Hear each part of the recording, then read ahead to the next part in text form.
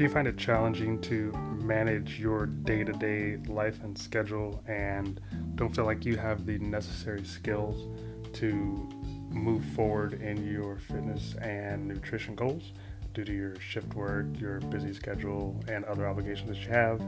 Well, today I'm going to break down the 4 basic lifestyle skills that I think you need to cover and manage and practice and master to be able to see success in your fitness and your nutrition for a very long period of time. And this has nothing to do with counting macros. Pay attention. Talk to you in a minute.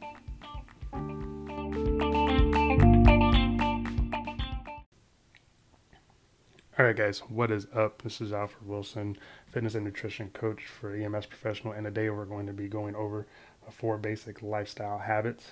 Now, in a previous podcast, I talked about the 5 basic nutrition skills, and this is a delayed part of a 3-part series for the skills, practices, and habits that you need to be able to have a long fitness journey. I also did a bunch of graphics with a triangle that talks about recovery, exercise, and nutrition. This kind of sits along those same lines. With recovery, that goes into your 4 basic lifestyle habits. Your exercise goes into your 5 movement patterns or 6 movement patterns, and your nutrition covers your 5 basic nutrition skills. These are all the basic fitness triangle for EMS professionals that I think need to be held as a priority. And if you can manage these on the front end, then you can do anything you want for a long period of time. Then you're just talking about gaining new skills and practicing while maintaining a level of fitness for a long period of time. So that's really what I'm trying to accomplish with you here, is to give you the tools and the skills that you need to practice, and then it is up to you to just go out and execute on that. And if you need some help, then hit me up, shoot me an email, shoot me a message on Instagram, and I'll be happy to see if I can help you out. So let's get right into it. So how do I want to start this? Because most of the time sometimes I talk about this to people and I feel like it comes off kind of gimmicky, but there's no real gimmick here. There's no hack, there's no trick. If you want to get better at something, you have to practice doing the thing. I don't know how many other ways to say that. I'm sure I can figure it out if I sat and thought about it long enough, but there's no other real way to say that. You have to practice, and I think practicing involves developing habits. And which one comes first, the chicken or the egg? Who knows, right? But I believe if you practice it, you'll create the habits. So there's your answer. So which habits do we need, and how do we implement them in practice? That's what I'm going to try to cover here today. Okay, so first habit is sleep. Sleep is largely responsible for recovery, and it'll help reduce stress amongst other things. Sleep is hard. Yeah, but it's not hard because you don't have the hours. It's hard because you haven't practiced getting into a good sleep or bedtime routine.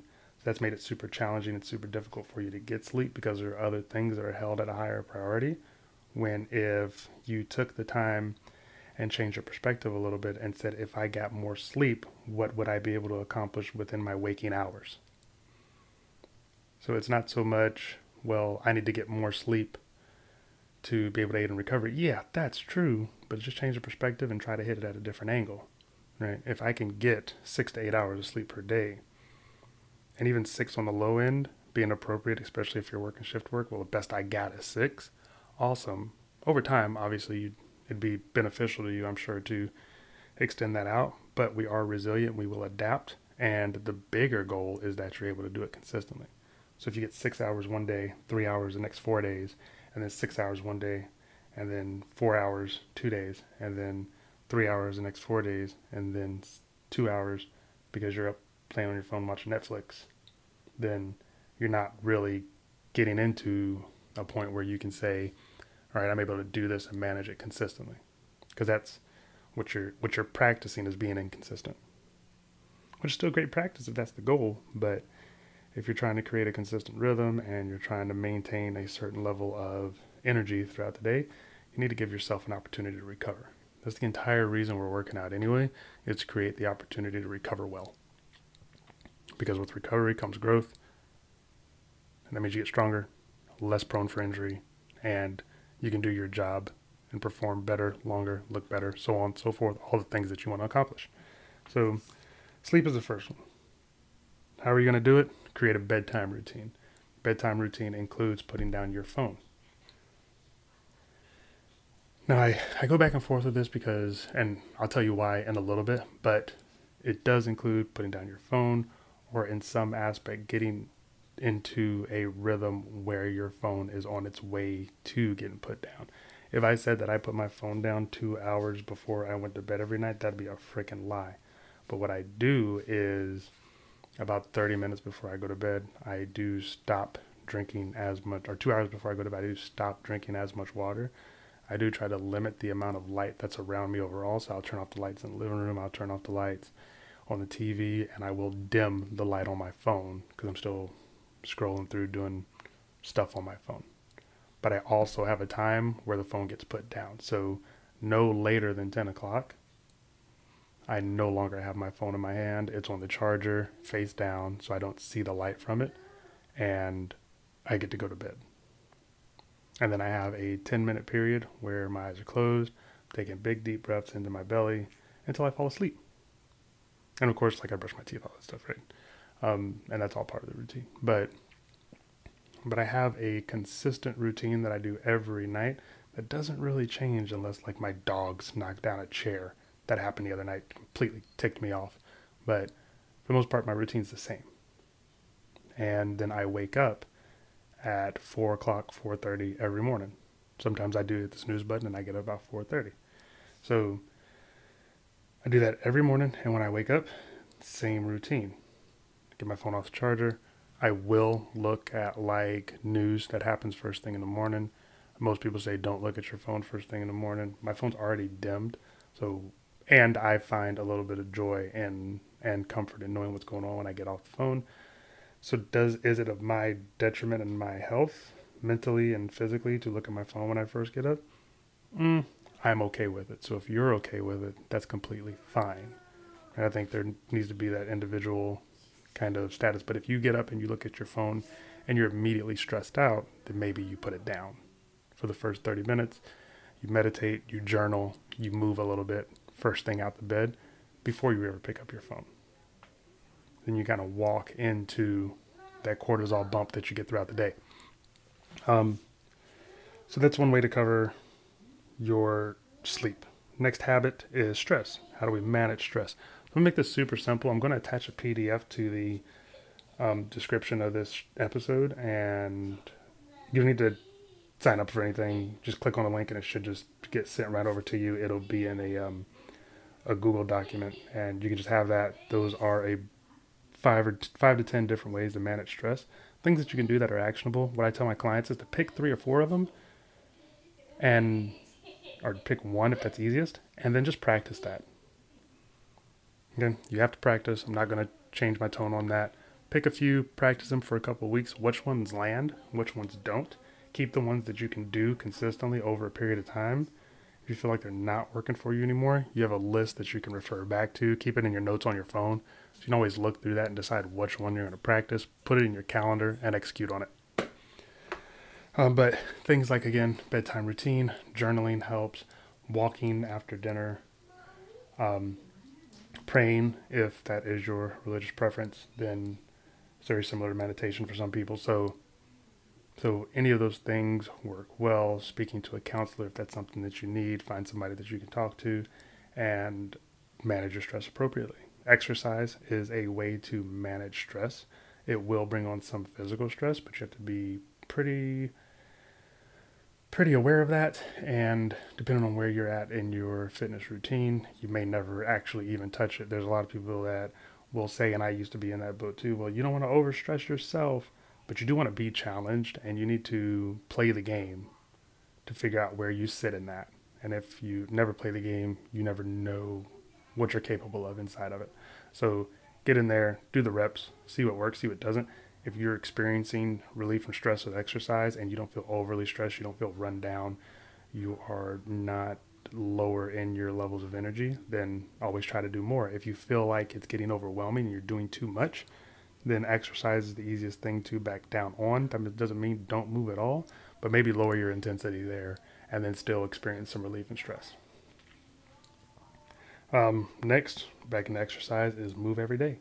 This does not necessarily mean that you need to do a high intensity circuit or go for hill sprints, but it does mean that you need to get off your tail and move around. All right.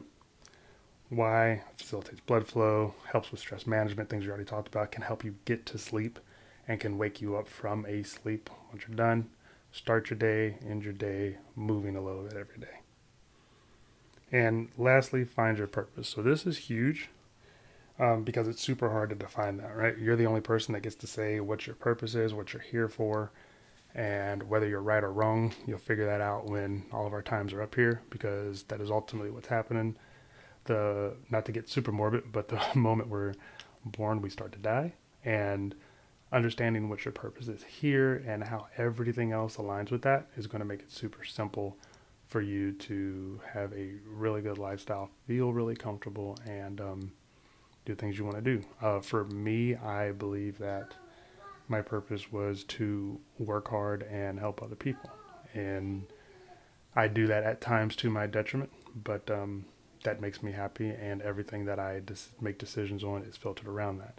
So I'll give you a small example that's a little different from that, but I really like ice cream. Now, is ice cream the best food choice in the world? No, but does it help me accomplish my purpose? Yes, because it keeps me happy emotionally at times. So I don't need it all the time, but when I do have it, there's no guilt around it, and there's no stress around me eating it, or did I have too much, or is that not enough, or should I put it back in the freezer? I have an appropriate amount to let me make sure that I am fulfilled, and then I move on.